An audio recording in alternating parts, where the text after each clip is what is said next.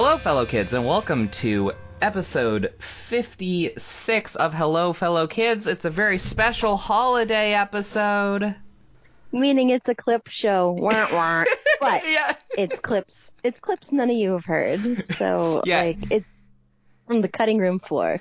It is better than the whole staff went home for the holidays, so we have one poor editor that has to just compile a bunch of previous storylines that you've all seen before. All the best jokes that Dorothy ever told on Golden Girls, or every single clip of Sophia telling a story about Sicily. I think the first time I remember being, like, acutely aware of clip shows was when my mom and I were binging Friends together. And it's an episode started, and I was like, I'm pretty sure I've seen this part before. No, I've seen this before, too. How lazy are they? Well, I'll tell you how lazy they were. This was back in the 90s when they used to do like 26 to 28 episodes per season. I think everyone was tired. That's true, Like yeah. So if you're doing clip shows now in the year of our Lord 2022, where like seasons are like 13 episodes maybe, it's like you could work a little harder. Imagine a clip show in a season of like a streaming show that drops the whole season at once. It's like, why did you do that? How are we nostalgic for this already? I remember when I watched that 5 minutes ago. There's a really good quote-unquote clips episode of Avatar: The Last Airbender. It's the last episode before the 4-part finale, and the main characters all go to go see a play of their own adventures. And so it's retelling the whole, like, all the best parts of the series, but by really crappy community actors that are all horribly miscast and very bad at their jobs. So it's like a new episode while still being like a clips episode is pretty clever. So it's giving like the writers a break, but not the animators, because they have to animate new things anyway. Right. Okay. So yeah, we've got some parts that didn't make it into the regular episodes, some extended sequences and some tangents and some good goofs, and they're all, I think, from the last year's worth of episodes, so that means that it's very possible that we could do another one of these down the line that maybe includes some even older material. I'm sure we can mine through old episodes and find some really weird things that got cut, because I think we had to trim like over an hour out of one of the Fablehaven recordings to get it to fit into our arbitrary 1 to 2 hour window. That's wow. I'm sure it's all just dead air and and whatever episode it was where I had to go feed the cat because it just wasn't happening. The person I'd asked to feed her didn't, and I had to leave for a bit. There was also an old episode way back when we would record in person where I had to use the restroom. So I left, but the recording was still going, and you were just kind of, like, talking, and then I came back, and I was like, did you say anything? And you're like, nope. And then I found it, like, a month later when I was editing the episode. I think I was just smack-talking you, honestly. Yeah, probably. Which is what you're supposed to do when your co-host gets up and leaves. Totally. Like, now I'll tell you what I really think of him. And, like, a month later, you're crying with your headphones on. Like, she said I wasn't as funny as I think I am. Which I already knew, but, like, to hear it out loud just really reinforces it. She said it to me already. All right. yeah. Setting up the first clip. So we've got a very brief bit from the most recent episode 55, Hooky, which is Mara's very clever reinterpretation of chestnuts roasting on an open fire.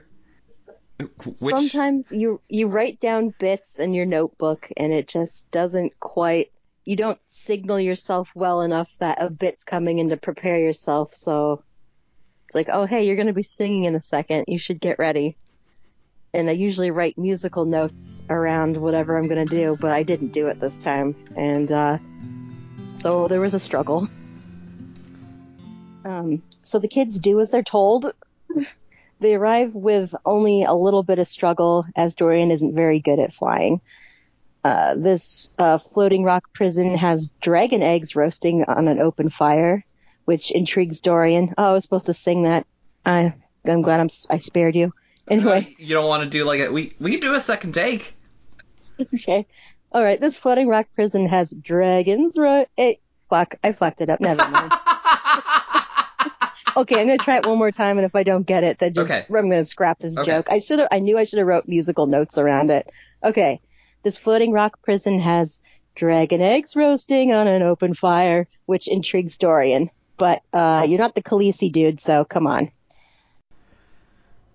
This is from the tail end of episode 55, Hooky, which I think it might have actually gone past when we would have called it for the episode, because after we record each episode, we spend a few minutes just talking, and I had been about to leave for Nashville, a trip to Nashville in the immediate future, and we started talking about meeting celebrities, and turns out that Mara has actually had some close calls at her previous place of work. Yeah, anyone who's a big fan of Whose Line It Anyway is going to be so excited. Truly the biggest name in all of acting. Well, I mean, it's not Drew Carey, but like, the other one. Yeah. Not Colin Mockery, the other one. Yeah, Aisha Tyler. Yeah, you caught me. That was No, for my birthday, my mom and I are going to, we're going to go see Elton John, and we're also going to visit, He's playing Nashville? Yeah. I didn't really think that. I don't think Elton John, I think Nashville. Is that his only American stop? No. It's just that he's stopping at the Tacoma Dome, but that's sold out. But there were still tickets for Nashville. Okay. But Nashville is also where my favorite musician Jack White has his own record store, and so we're going to visit that as well and just make a little weekend of it. Does he work there too? He does stop in periodically because he also has a recording room there and some other like really cool stuff. So yeah, I mean probably not while we're there, I've been to Ryan Stiles' improv theater in Bellingham. Oh, that's awesome. That's right. He does. Yeah. He lives around here. Yeah, he lives on Lake Samish. And My Hagen was his local store, so he'd come in sometimes. And he was very, very tall. Yes. He'd be like, Jesus, that guy's tall. That's Ryan Stiles. Was what happened every time. I didn't think Ryan Stiles every time. I always thought, that man is very tall. And then that'd be the second thought. Did he ever buy fish from you or whatever? He sure did. He came to the department, and then I freaked out and ran to the sink and just started running water into it so I wouldn't have to talk to him, and someone else waited on him.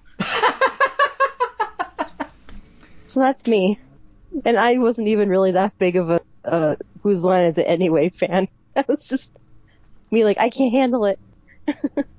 And once, what's-her-face, Hilary Swank was in the store, and I wanted to go see her, but I was working. And it was funny because, my friend who worked in the dairy section came running up, and she's looks like she's on the verge of tears. And I was thinking, who did something to her? And she goes, Hilary Swank is in the store. And I'm like, and she was a bitch? What happened? She's just she goes, P.S. I Love You was one of my favorite movies. And I was freaking out. And I was like, did you get an autograph? Are you okay? What? She was just so excited. And I'm like, where is she now? And she's like, oh, she's at the check stand. And I'm like, oh, okay. And I thought maybe I'd walk by and do a quick gawk just so I could say I saw Hilary Swank. But I was once in a building briefly at the same time as Hilary Swank. But I hope you see Jack White. Are you going to buy any records? Maybe. I have some vinyl, but I mostly buy vinyl because they're things that aren't released on any other platform. I don't necessarily prefer vinyl. But if they have anything with really cool colors or something, I might. It's more exciting to me than a I Heart Nashville t-shirt. I don't think I've ever seen anything that Hilary Swank is in. I'm not sure that I would have ever recognized Hilary Swank. I could probably have a whole conversation with her. You didn't see Let me see. The Karate Kid Part 3? No, I did not. And you didn't see Boys Don't Cry? Nope. I haven't either. I don't want to watch a movie about a trans person getting murdered. No, thank you. I have not seen Million Dollar Baby. Oh, wait, no, I have seen... I have seen one movie that she's in. Which one? Oh, is it really embarrassing and stupid? It's The Core, which is my girlfriend's favorite bad disaster movie.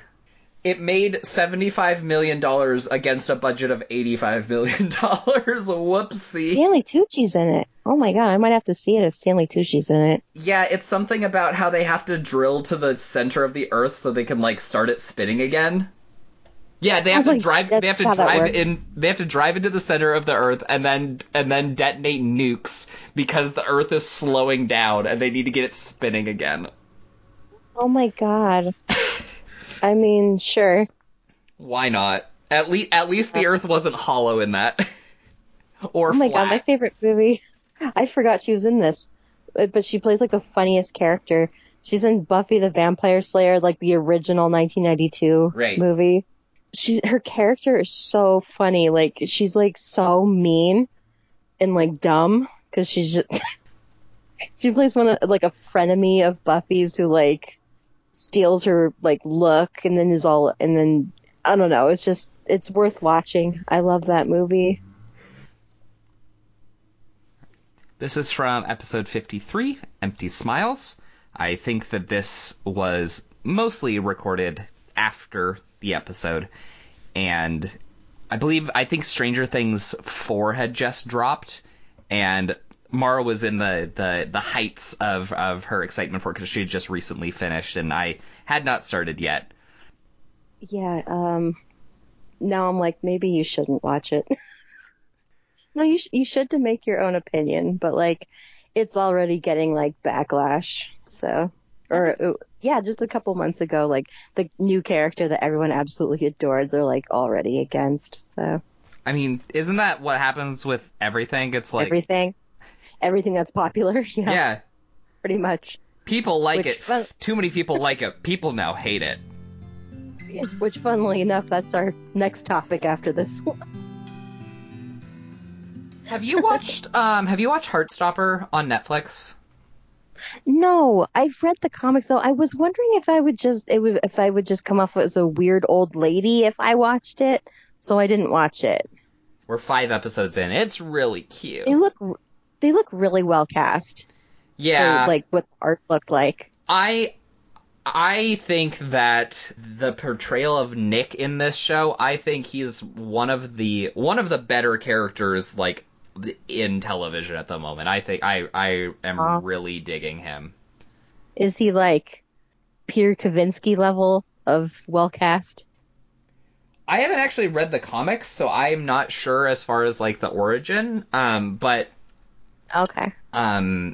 He's really good. He's really good at conveying like the complexities of his like emotional struggle and stuff, and just yeah. I'll tell you what he is. He's the best hugger on television. Every time he hugs somebody, it looks like the best hug you've ever received. Oh, I love that. Okay, maybe when I get Netflix back. I just canceled it after I've finished Stranger Things. I was just like, I never watch anything on this. I always mean to and I don't. So and they're going to hike up the price. So I'm just going to leave. So I left. And then that's when Neil Gaiman's like, hey, Sandman. I'm like, oh, shit. Well, it'll still be there 2 years from now when I get Netflix again to watch Stranger Things. Right. That's all I care about. Like, that's what'll bring me back. Yeah, for sure. And you still haven't watched it? No. What's the hold up? Like, is everyone actually going to get mad at you if you don't watch it with them? Or is this something you're building up in your head, and then you'll speak to them and they go like, oh, I don't care. It's fine. Go ahead and watch it. It is that I am genuinely bad at watching television. The fact that I've watched 5 episodes of Heartstopper in the last week is, like... a miracle? A miracle for me. I'm just so bad at it, because I just default to reading things, because I have that more tangible, like, I've completed this item in my hand, I can get rid of it sort of feeling. Or I'm just working on other stuff. I'm really bad at... Yeah. So just watch one episode a day. Yeah. Like, why are we only you watching don't have one? to binge it. In fact, you'll probably like it better by not binging it. Yeah. Some of these people are like, oh, I really hated this because it just all kind of started seeming the same. And I'm just like, well, why did you watch it all in one lump? Like, when you space things out, you actually kind of absorb it better. So Yeah. I kind of wish I hadn't binged Stranger Things, but I wanted to because I knew that the TikTok people would fill me with spoilers and ruin it. So I was just like, I better watch this all in one sitting. Plus, I was like, okay, because I'm like you, like sometimes I can't sit and watch the whole thing. There's things I still haven't watched and I want to watch them, but I can't make myself do it. Yeah. So I just don't. And then I'm spending like lots of money on these fucking streaming services I'm not using. Yeah. So I'm sympathetic. I've been the same way about not getting behind on shows. But I know you'll like this one. Max has such a great arc in this season that I was just like, in particular, like, you please watch this because I know Max is like one of your favorite characters. Max is so if good. not your favorite character. Max is so good. What is your favorite character? Okay, you know what? We're gonna remove Steve Harrington. He's everyone's favorite. We know. Who's your favorite? Is it Max? It's probably Max. I mean, I really like Hopper. Not Mike. He's not anyone's favorite. There's like this scene in the new season where like Will says something to, do you want a minor spoiler? It's very, very minor. Where Will says like Mike is the heart of the group. And I'm like, fucking false. When is that true? It's Dustin. Dustin Henderson is the heart of your dumb group. He's the one who gets everyone together when they all get in fights. Like, Dustin's awesome. Dustin, yeah. Wait, Dustin's great. I'd say he's my second. Dustin's like my third favorite after Steve. I know Steve's everyone's favorite. So that's why it's like talking about Stranger Things. You do have to remove him because everyone loves him so much to the point that the Duffer Brothers have promised nothing will ever happen to Steve because they know there'd be riots in the streets if something happened to Steve Harrington. But what was my point? Oh, it was just like when we did that top 10 favorite book series, and I said, okay, we all know Harry Potter. We're not including it. Right. We're leaving that out. Harry Potter and Steve Harrington are sitting over there. One of the things with the Stranger Things characters is that I will have opinions that only apply to certain seasons. Like, Totally. I'll like... That's so valid. I like this season of this character, but not so much this other season. I'd say Mike season 1 and 2. Like, Mike since has just been like, why is he even here? Yeah. Like, people on TikTok were saying he's just Elle's boyfriend at this point, and you're like, I'm kind of okay with that happening because a lot of female characters have been relegated to that, so it's kind of cool to see that happen to the guy. Right. So I'm like, I'm fine with that. Be your boyfriend. I remember really enjoying Lucas sometimes, then also being frustrated that he was like always the other half of like the petty squabbles. He gets utilized so fucking well this season. Where I was just all like, I am so much more on Lucas's side than I've ever been in my life, and it's amazing, and I fucking love him and Max. And I was just like, when did this happen? It's amazing. And like the Joyce and Hopper storyline, I was like, Snoozeville, I hate this. This is so boring.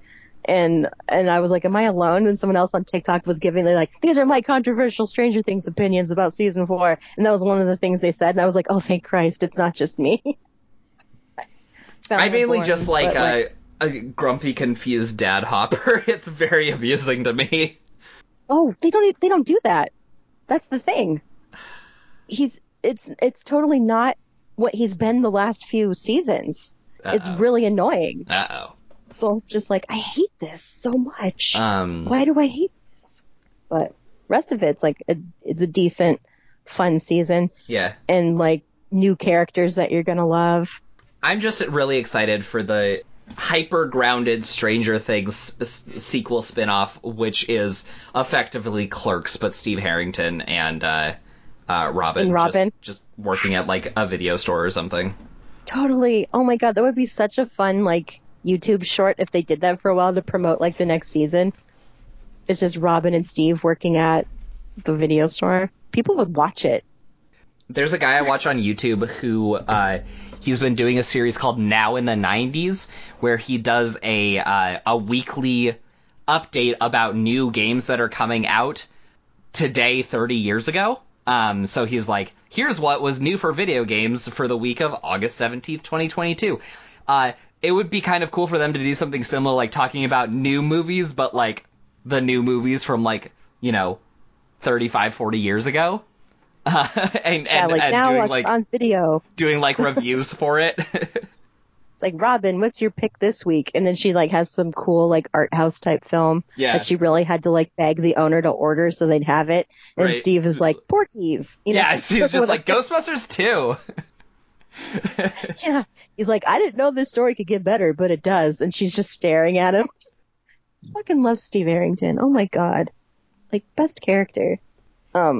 I was going to say that I did have another Stranger Things moment. It's when Coco and Brian are on the Ferris wheel and they're up at the top and they see the giant clown.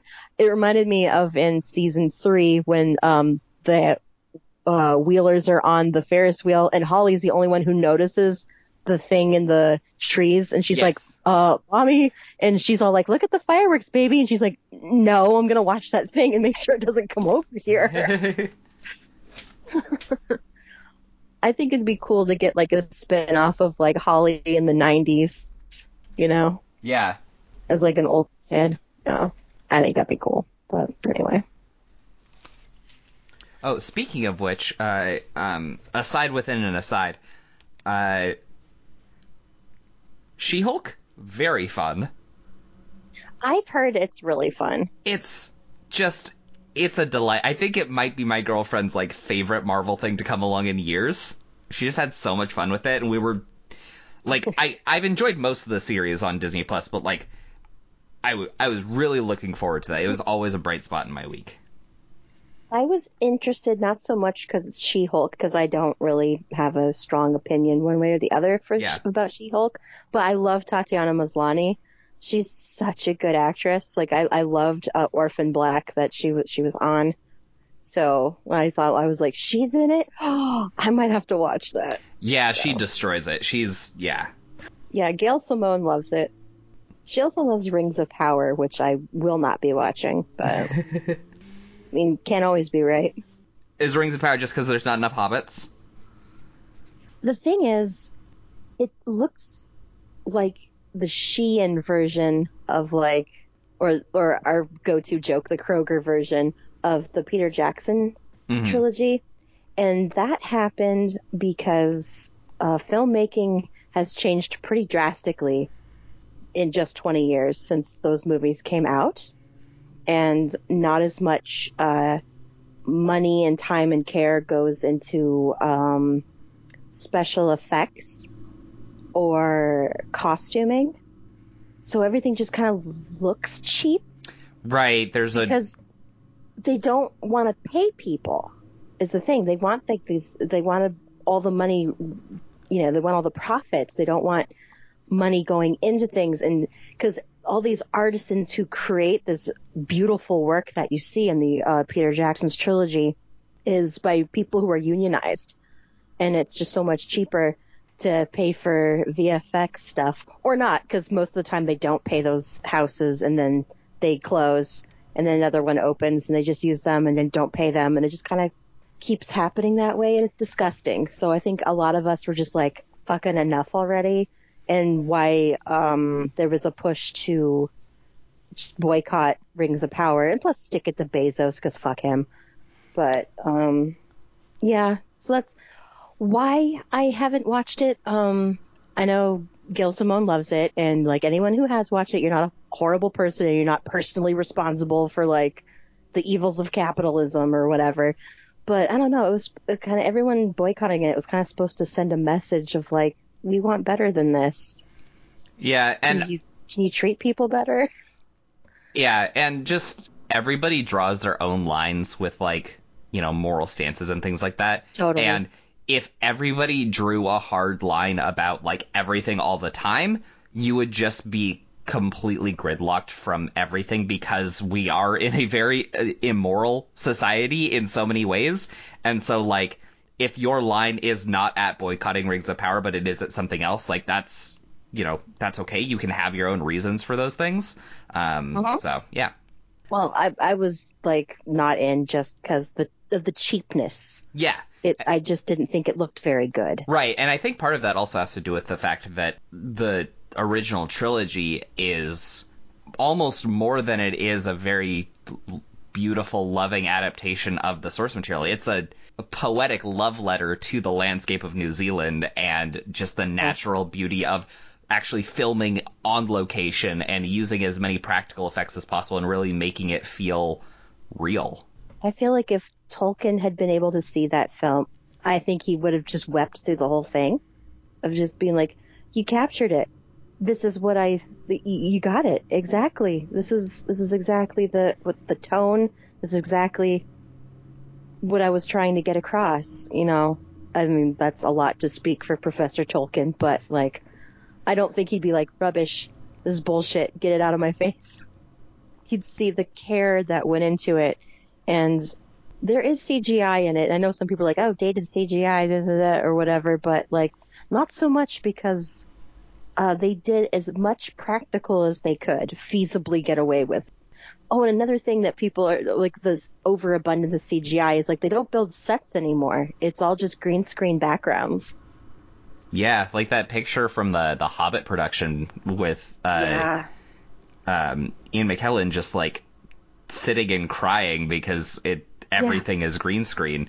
It's all green screen, and he's just talking to tennis balls. Which is something that I'm, sad. The Hobbit movies get a lot of flack, and I totally get it. I think that Peter Jackson is also very disappointed in a lot of the things that occurred there. I don't think he wanted to do it that way.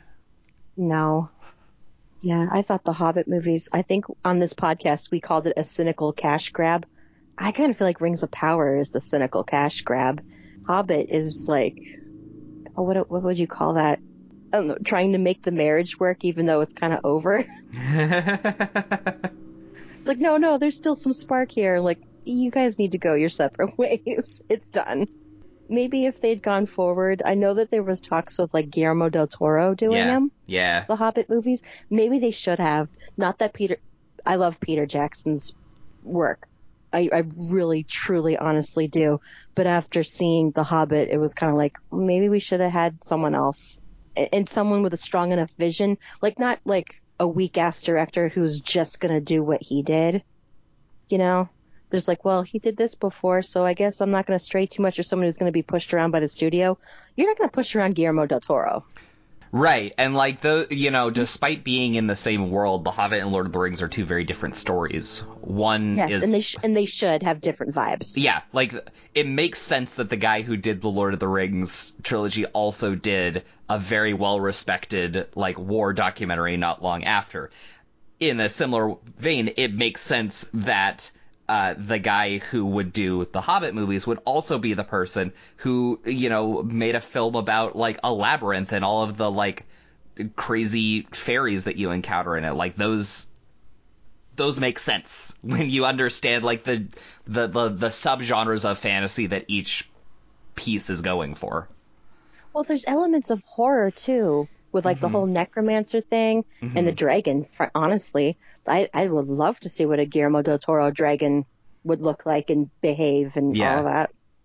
And that's the sort of all new material that you could get in our clip show that you won't get from another. Still new material to them. Yeah.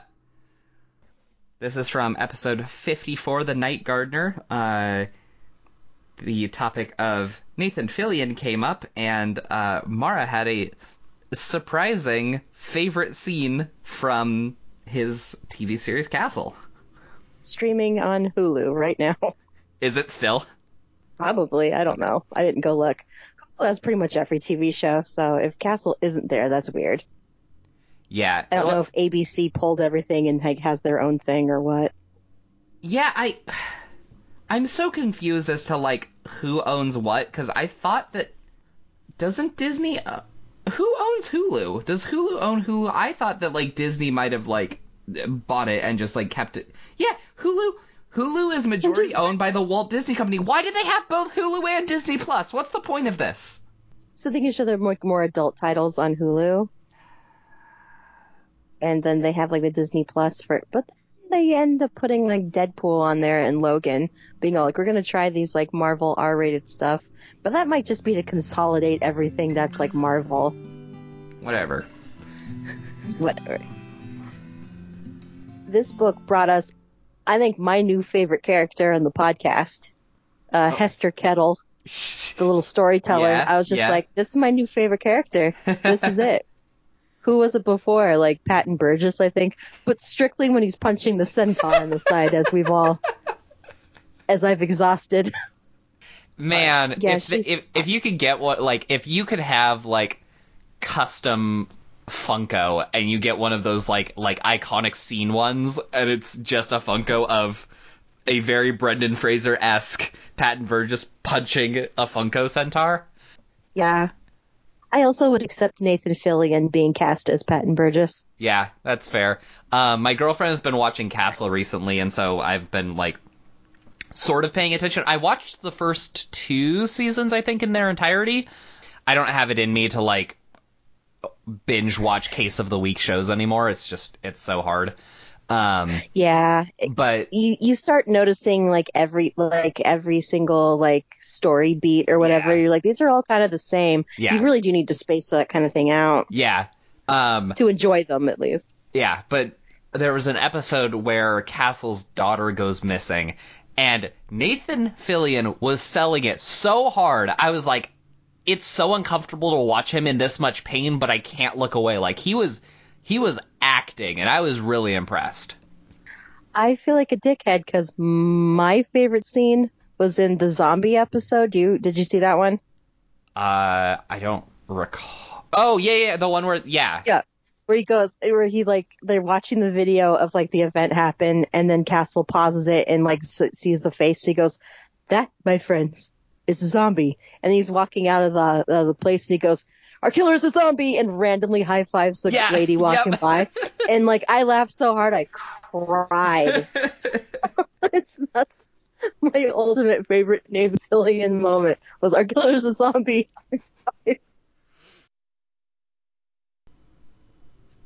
This is from episode 49, Chirp.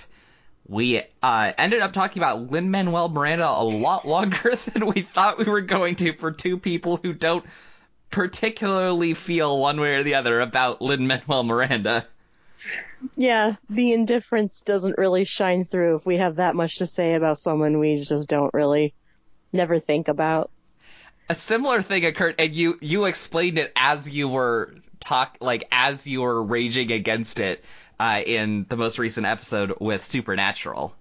Because you had to be like, I promise, I don't think about Supernatural, like, at all, but also, I hate Supernatural. I don't get why anyone liked it. It's so stupid. But also, if you like it, that's okay. But also, what went wrong for 15 years? Right. Yeah.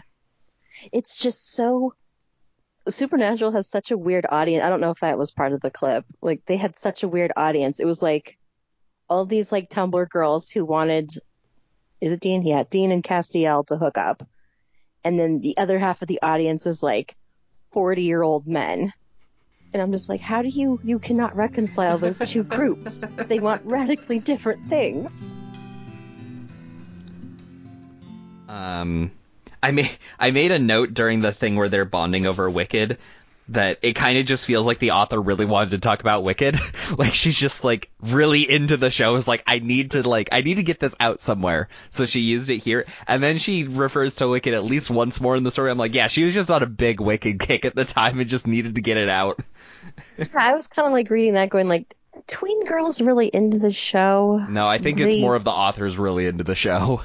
Yeah, I guess. I don't know. Everybody knows that Wicked is so like last season. You should be into Hadestown.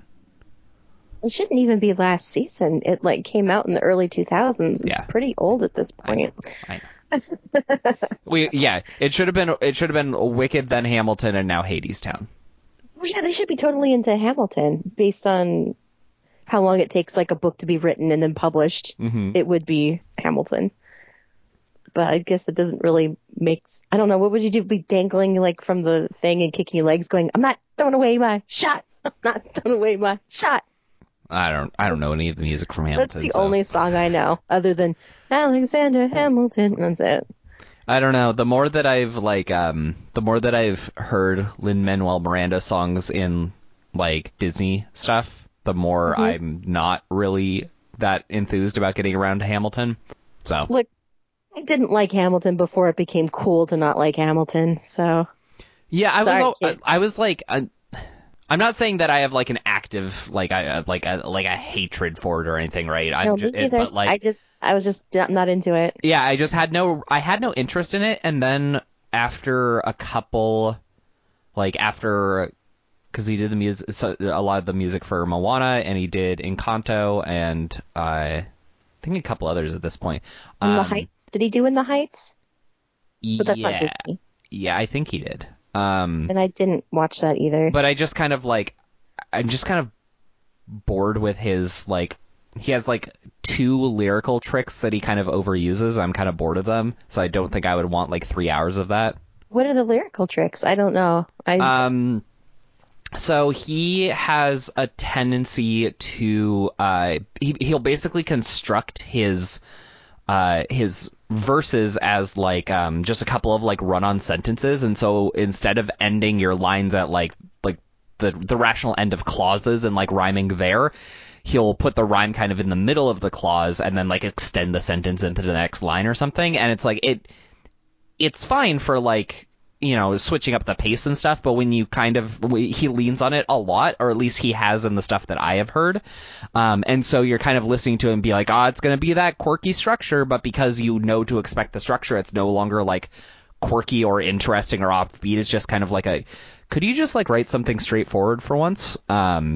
He does that a lot, and he uses a lot of the like over talking for like conveying a lot of information in a short period of time, and it's just kind of, it doesn't come across to me as very well structured. It's just kind of overload, and it's not very pleasant. And I'll be the first to confess, I'm not a big musical person. There are a couple, like I've seen Wicked. I do actually enjoy Wicked, and I've seen a couple of other shows, and I like some like, you know, like anime musicals and stuff, but it's not my thing. I'm not super into musicals, but right, yeah. I just once I started noticing the things that he was doing in his lyrics, especially when I was watching Encanto, I was like, oh, he does these things a lot.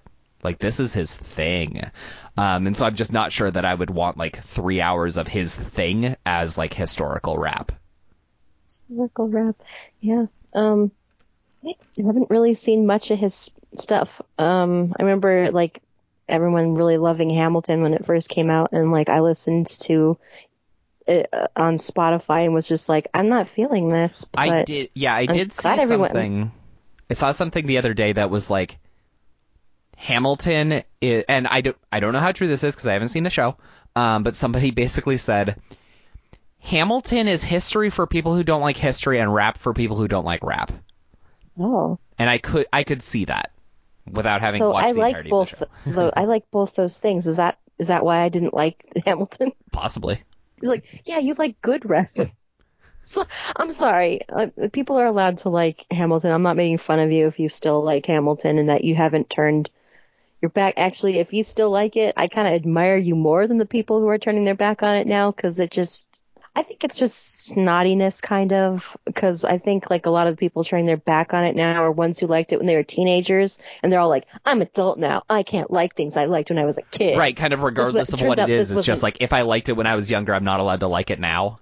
Yeah, or they're just like, it's not really that good, and like, it might not actually be that good, but I mean, you did like it. That doesn't mean you can't like something if it's not good. Like most of the movies I like, or, someone could tear it apart, be like, this is such a piece of shit, and they do this, that, and the other, and this is all wrong. I'd be like, yeah, you're not wrong, but I really like it. Yeah. I mean, and there is kind of the cyclical nature that you experience going into adulthood of, like, liking things and then deciding it's not cool to like those things anymore, and then reclaiming those things and being like, it's okay to like the things. And I know one of the specific ones is that, like, it was like Linkin Park was the biggest band in the world, and then for a long time it was cool to not like Linkin Park, and then like the lead singer passed away, and then it's like everybody is like, their music wasn't actually like that bad. Like there was a lot of crappy stuff in that scene, but their music was never that bad. And I'm just over here like I didn't really stop liking them. And I understand the cycle, so I'm not going to like tear people down for it, but at the same time, it's kind of like it's kind of trashy to.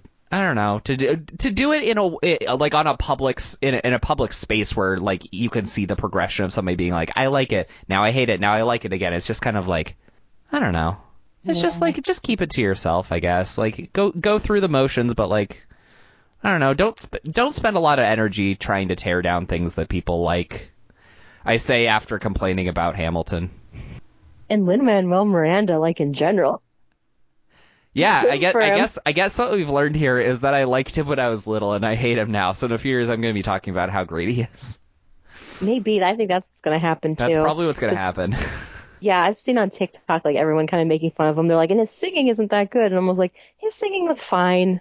I genuinely don't know what his singing voice is like, so I have no commentary on that.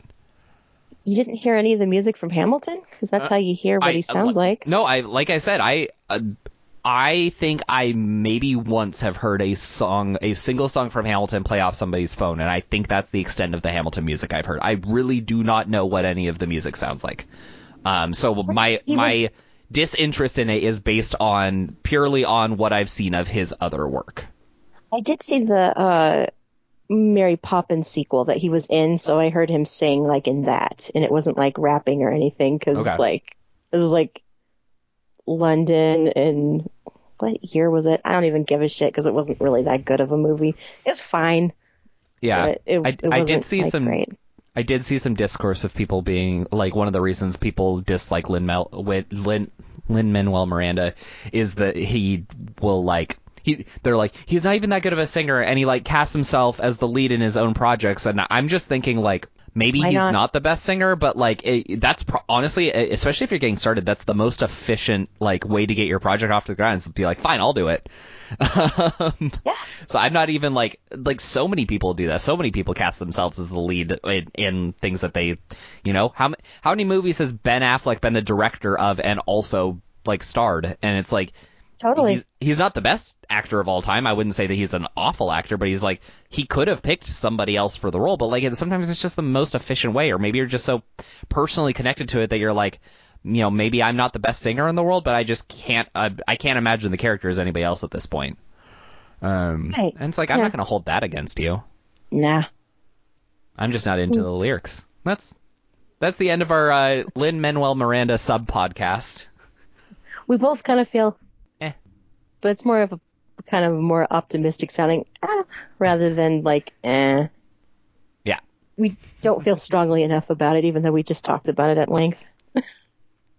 Yeah. Let's talk about how much we don't care about it, and try to convince people we do, in fact, not care about it. But let's get back to the story. This is from episode 52, Long Lincoln. I think one of us might have made an aside about James Patterson, and he had been in the literary news recently for having some pretty dumb complaints. Or was it him? We'll never know. He's a bunch of publishers in a suit. I don't know. I really truly am excited for when it's revealed that they've been Weekend at Bernie's him for like a decade. Like they did to VC Andrews. Did they do that? Yeah. She'd been dead a long time, and there's only so many outlines she had for them to kind of crib together a book, but they were publishing books, let's say VC Andrews on it, way after she was dead. They kind of have been doing that with the Western author William W. Johnstone, in the sense that it's a two-part thing, and I love telling people this, so if I haven't mentioned it on the podcast, I'm excited for anyone who gets to hear this for the first time. So William W. Johnstone is a Western author who passed away, I think, like 15 years ago at this point, and all of the books published through now are under the name William W. Johnstone with J.A. Johnstone. J.A. Johnstone being a family member that was working with him while he was still alive and kind of apprenticing under him. So when he died, J.A. Johnstone ended up taking over. two things about that. One, if you look in the author's bio in any of the books, they go out of their way to not tell you that William W. Johnstone is dead. They intentionally phrase each sentence to acknowledge the things that he accomplished without pointing out that he is no longer accomplishing anything. They also Except pushing up daisies. Yeah, they also go out of their way to not use pronouns with J.A. Johnstone because J.A. Johnstone is a woman. And they don't want their dwindling straight white male audience to figure that out. Plus, they don't like pronouns. Yeah. Even though everyone and everything has a pronoun. You cannot disagree with me. It is a grammatical fact. Everybody should just be it. It is also a pronoun. Yeah. There's no escaping it. Every language has pronouns. I don't think there's an exception. Yeah, unless you are just exclusively, like, you're basically third-personing it all the time. Because you would just be like... you want to be caveman? Exactly. Hulu belong to Hulu. Hulu no Disney. Josh, ask Mara if Mara want to be caveman. Mara want pet caveman. Well, could you even... Yeah. Could I even what? Nothing. I realized that it didn't work. Ignore me. Oh, maybe Mara be cave person? Because not man? Cave Mara? Cave Mara. There you go. Cave Mara. So we don't have to bring up the whole issue of gender. Did you see the thing from, I think it was last week, that James Patterson is upset that it's getting harder for old white men to get writing jobs and it's racism? Yeah, you can tell, because look how much of a roadblock his career has been. And look at all of the, like, all his contemporaries, like all of the other people writing, they're all young black and Asian women. Like, you don't see any other white guys writing thrillers. There's, like Grisham, she's like 24. Baldacci, she's like, 33 maybe. And they're all black. Yeah. I know. It's just like, what world are you living in? There's like maybe like a handful of white women who might be the same name recognition level as James Patterson, but it's not like anyone else. Ivanovich and Nora Roberts writing as J.D. Robb. I was thinking like Louise Penny. She's got a shit ton of books now. She definitely does. I think she still has a little bit more like respect. Some of those other authors do. Yeah, you put some respect on her name. Okay. Yeah, I've read a few Louise Penny's. They're pretty decent. Yeah, I can't really think who he's talking about. Yeah, like, well, are no you one. upset that you can only publish 16 books a year? Don't talk to me or my 500 ghostwriters again. You racist. Yeah, this is why our podcast isn't successful, Josh. They're all racist against white people.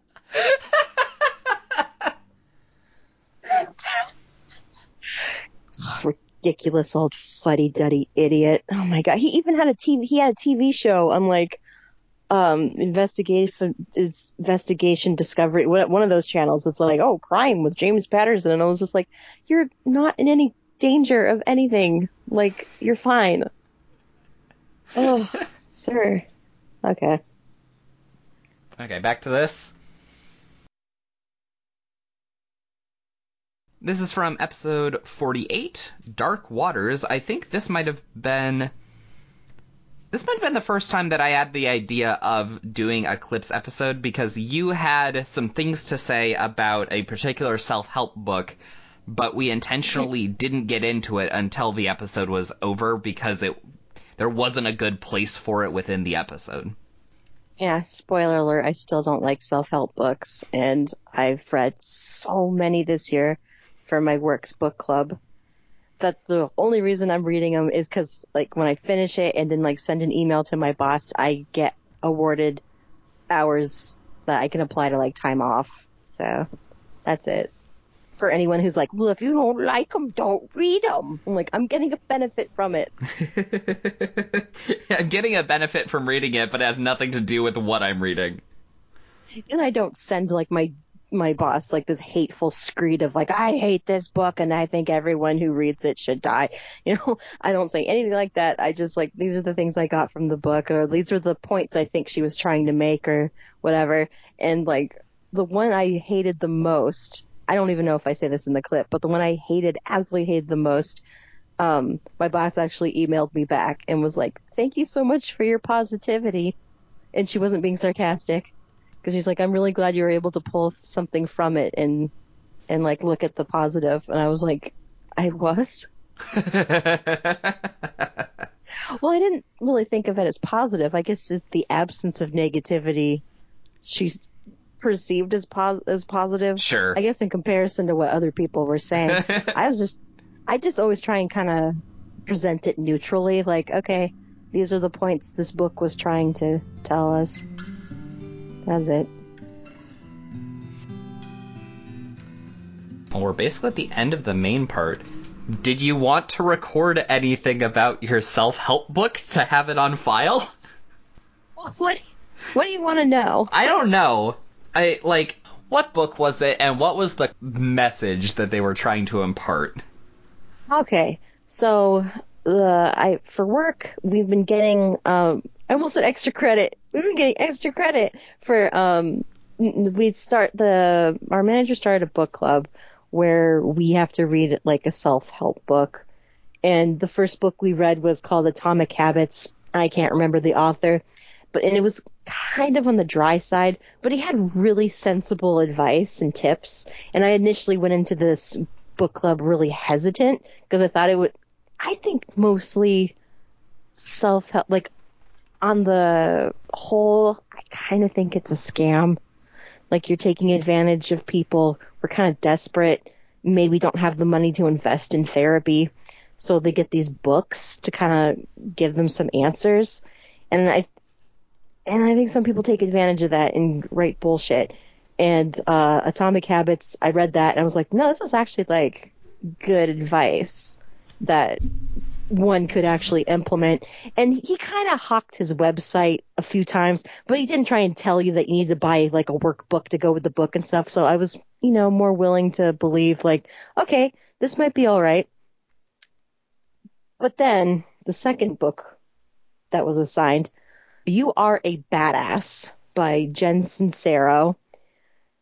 And I don't think she's that Sincero. Jesus. But the whole point of the book is to like just positive thinking, like changing the way you think so you're not so defeatist and you're kind of approaching things like, I am a badass, I am really cool, and I deserve good things to happen to me. And when you carry yourself with this kind of confidence, then it kind of affects everyone around you. And I guess the universe was her whole argument, and she really didn't have any any like good tips. It was all just like, just be a badass, change your vibes. And a lot of it was just this weird, like bad things happen to you and all this because like you weren't manifesting the good stuff. And that just always feels really victim blamey to me, where it's like, like you make what happens to you. It's like, right, yeah, that kid who got leukemia just wasn't manifesting not having leukemia, so that's why he got it. Right. I'm poor that. Because I'm not good at manifesting. Yeah, it's not that like I had to drop out of school when I was 15 to support my family and work in this crummy job, and I have to take care of my younger siblings. Yeah, I should definitely buy a fancy car even though I can't pay for it, and then like the universe will make sure I get money. That was a real chapter. Really? Yeah, she's like, okay, I mean, I could have gotten the Kia, or was it a Kia? I don't know. It was like a not as fancy of a model, but she got like the Land Rover instead. And she's like, and I found a way to pay for it. And you know what? If I'd gotten the cheaper car, I'd still have been paying it off 'Cause I wouldn't have been, and I was just like, you're insane. And I knew I was in trouble the first time she name dropped India. I was like, oh God, all these types are just always about India. It's like, what cultural appropriating bull crap are you going to say? Well, it's like of the eat, pray, love thing. It's like, I'm going to bring my white, rich, entitled butt over here, and like all you people in your society are just there to inspire me. And I don't know, it's just so bad. So that's kind of the bulk of it. Like, there was really just nothing practical. And when we read these books, when we finished them, we're supposed to have like 5 takeaways. I had to stretch so hard. Because once in a while, and it's written in the most irritating tone. Like, you know how you and I like this Paperback Crush was written in a chatty tone. It's like that, but it's this try-hard chatty tone. I don't know if you've ever actually met a life coach, but that's just what they're like. Uh-huh. And I can't stand that shit for 5 seconds. Like, I accidentally met one. I don't know if it was you who was with me, but I accidentally met one when I was still at school with you. And she was just like, so how are you getting by? Are you getting by okay? And I'm like, yeah, I don't have student debt and I own my house. And she's like, yeah, so I have clients who like just trying to get by. And I was like, did you just hear me? Do you just assume because I'm working in a real retail position that I hate my life or something? And she was like trying to like sell me on life coach lessons. And so I was just like, do you have a card? And she says, no, I don't have cards. And I was just like, okay, no. And she's like, well, if I can get your number. And I go, I don't hand my number out. Yeah. Okay. Yeah. Yeah. So I was not, the woman who wrote this is a pushy life coach. Gotcha. And her idea of manifesting was just so annoying. But she was like, I was staying in Japan and like, I didn't even want to like go to Japan. Like, I didn't even care, but like I went and it was so amazing. But then I knew I had to work on this book and I needed like a month to work on this book. So I knew I wanted to write it in California. I'm like, who can't just write it? Why does you need to be somewhere in particular? So her solution was she was like, okay, I need to find a place to stay. And she's like, I can't stay in a hotel. And I'm like, why? So she needed a house. And so she like went online to her friends and sent out a request like, hey, does anybody know anyone with a house that I could like rent for this month? Whatever. And I was just like, go to Airbnb, go to a hotel.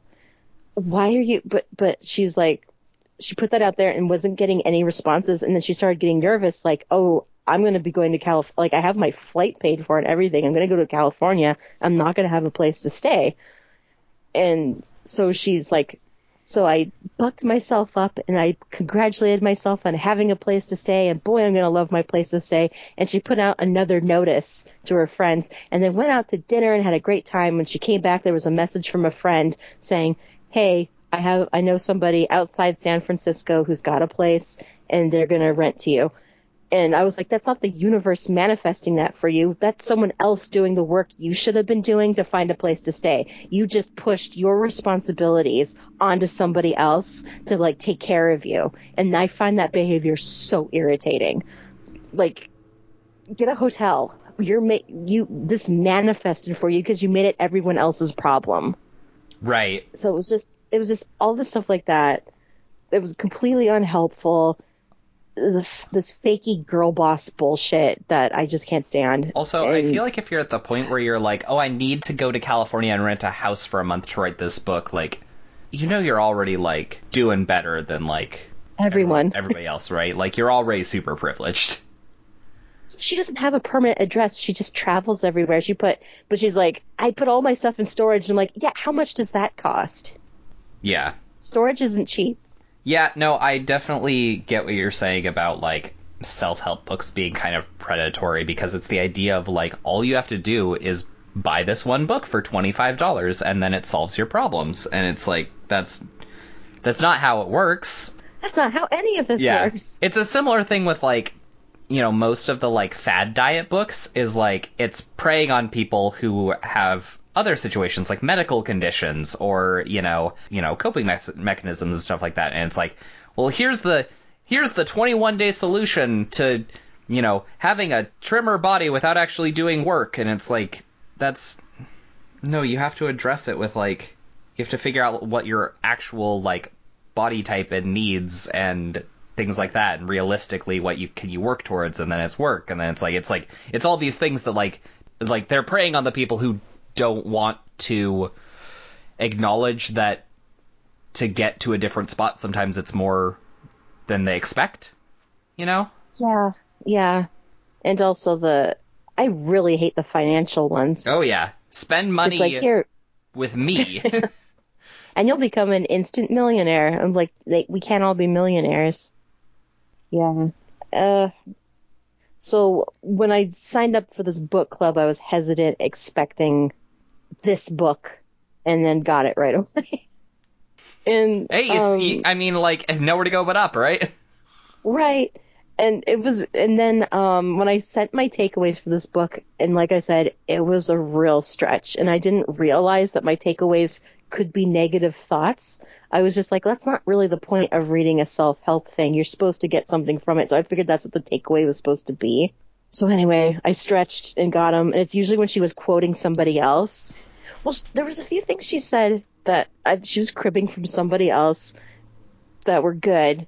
Because she said that we all have subconscious beliefs and thoughts that can interfere with what you think you want to do. So you could say, like, I want to do X, Y, and Z. If you have an underlying thought that, like say me, like, I'm going to go to Costa Rica and go ziplining and all that. But my underlying belief is I'm happy at home in my jammies, sitting in my bed reading a book. I am not the go to Costa Rica and zipline person. So I'm not going to meet that goal because my subconscious belief is going to keep me here. So my takeaway was that, saying like the subconscious thoughts can derail what your plans are, and you need to find out what those beliefs are and like address them head on before you can really go forward with anything else. So sometimes there was like nuggets of stuff that wasn't, when she wasn't trying to be cutesy and funny, like there was a lot of like AAVE getting thrown around, and I hate when people do that. Just like, like it got real, and like real was spelled RILL, and I was like, I hate you so much. Do you go get your hair did too? Like, stop it. It's just the entirety of Missy Elliott. Missy Elliott as written by like Amy Schumer. Like, it's so bad. That's upsetting. That's boy. Do you see why I gave that dip in quality in like people. I gave it 0 stars. So where was I going? Oh, so I did my takeaways by really, really reaching and sent them to my boss. And then I hear back from her a few days later, like, hey, thanks for these. This is really great. You did a very good job of finding the positive. And she said, there is something in this book that made me cringe. And I was wondering of her pointing out the positivity, like what everyone else's takeaways must have looked like for her to be complimenting me.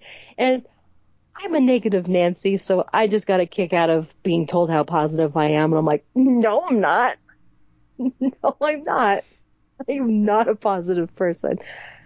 I think I'm more like mid-tier view, where like the glass is half full, and I'm like, that's fine.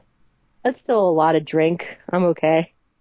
Instead of like, like, oh, it's half full. That's wonderful. Or like, I got half a drink. What's this BS? Yeah. So that's how I view myself. And I don't know if that's how I come across to others, but it was like the first time in a long time someone's mistakenly attributed me with the quality of being very positive. So it was very funny.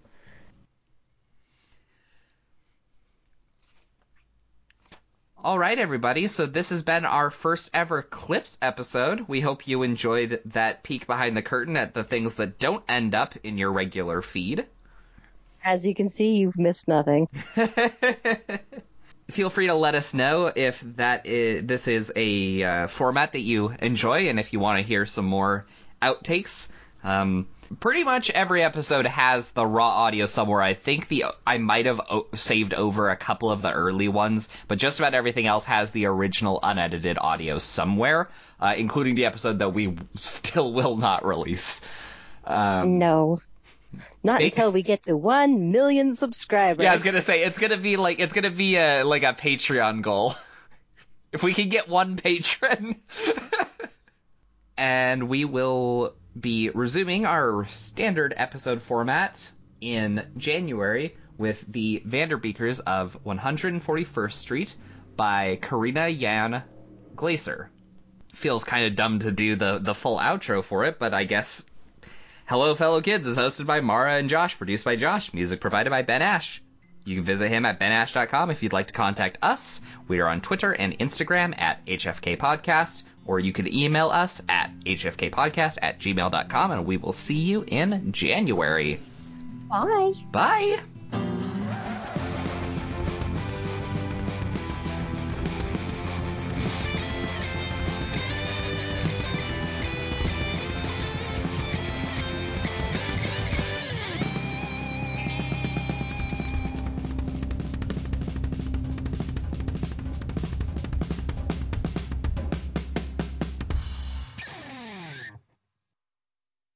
Okay. Cool. So that's done. And then get my notes for today's episode. I took no notes. Really? Was that freeing for you? It was either do notes and don't finish reading, or finish reading and don't do notes. So it was just that kind of month. So I'm like, Fair. all right, I'm just gonna read this. Fair. Did you finish it pretty recently still, though? Sure did. Finished it today. Good. Still fresh in your mind. Yeah, I was gonna space out, do my 7, and then I was like, I don't want to, and then I didn't, and I'm like, okay, it's Sunday, you need to do something, and I'm like, okay, how about I do 3 sections? And they're like, perfect. And then yesterday I was like, I don't want to, and I'm like, oh God, why are you like this? I don't know, but I don't want to. I'm like, there's a lot of this book left, but I made it. Cool. Get my synopsis up. Get my Synopsis. book ready.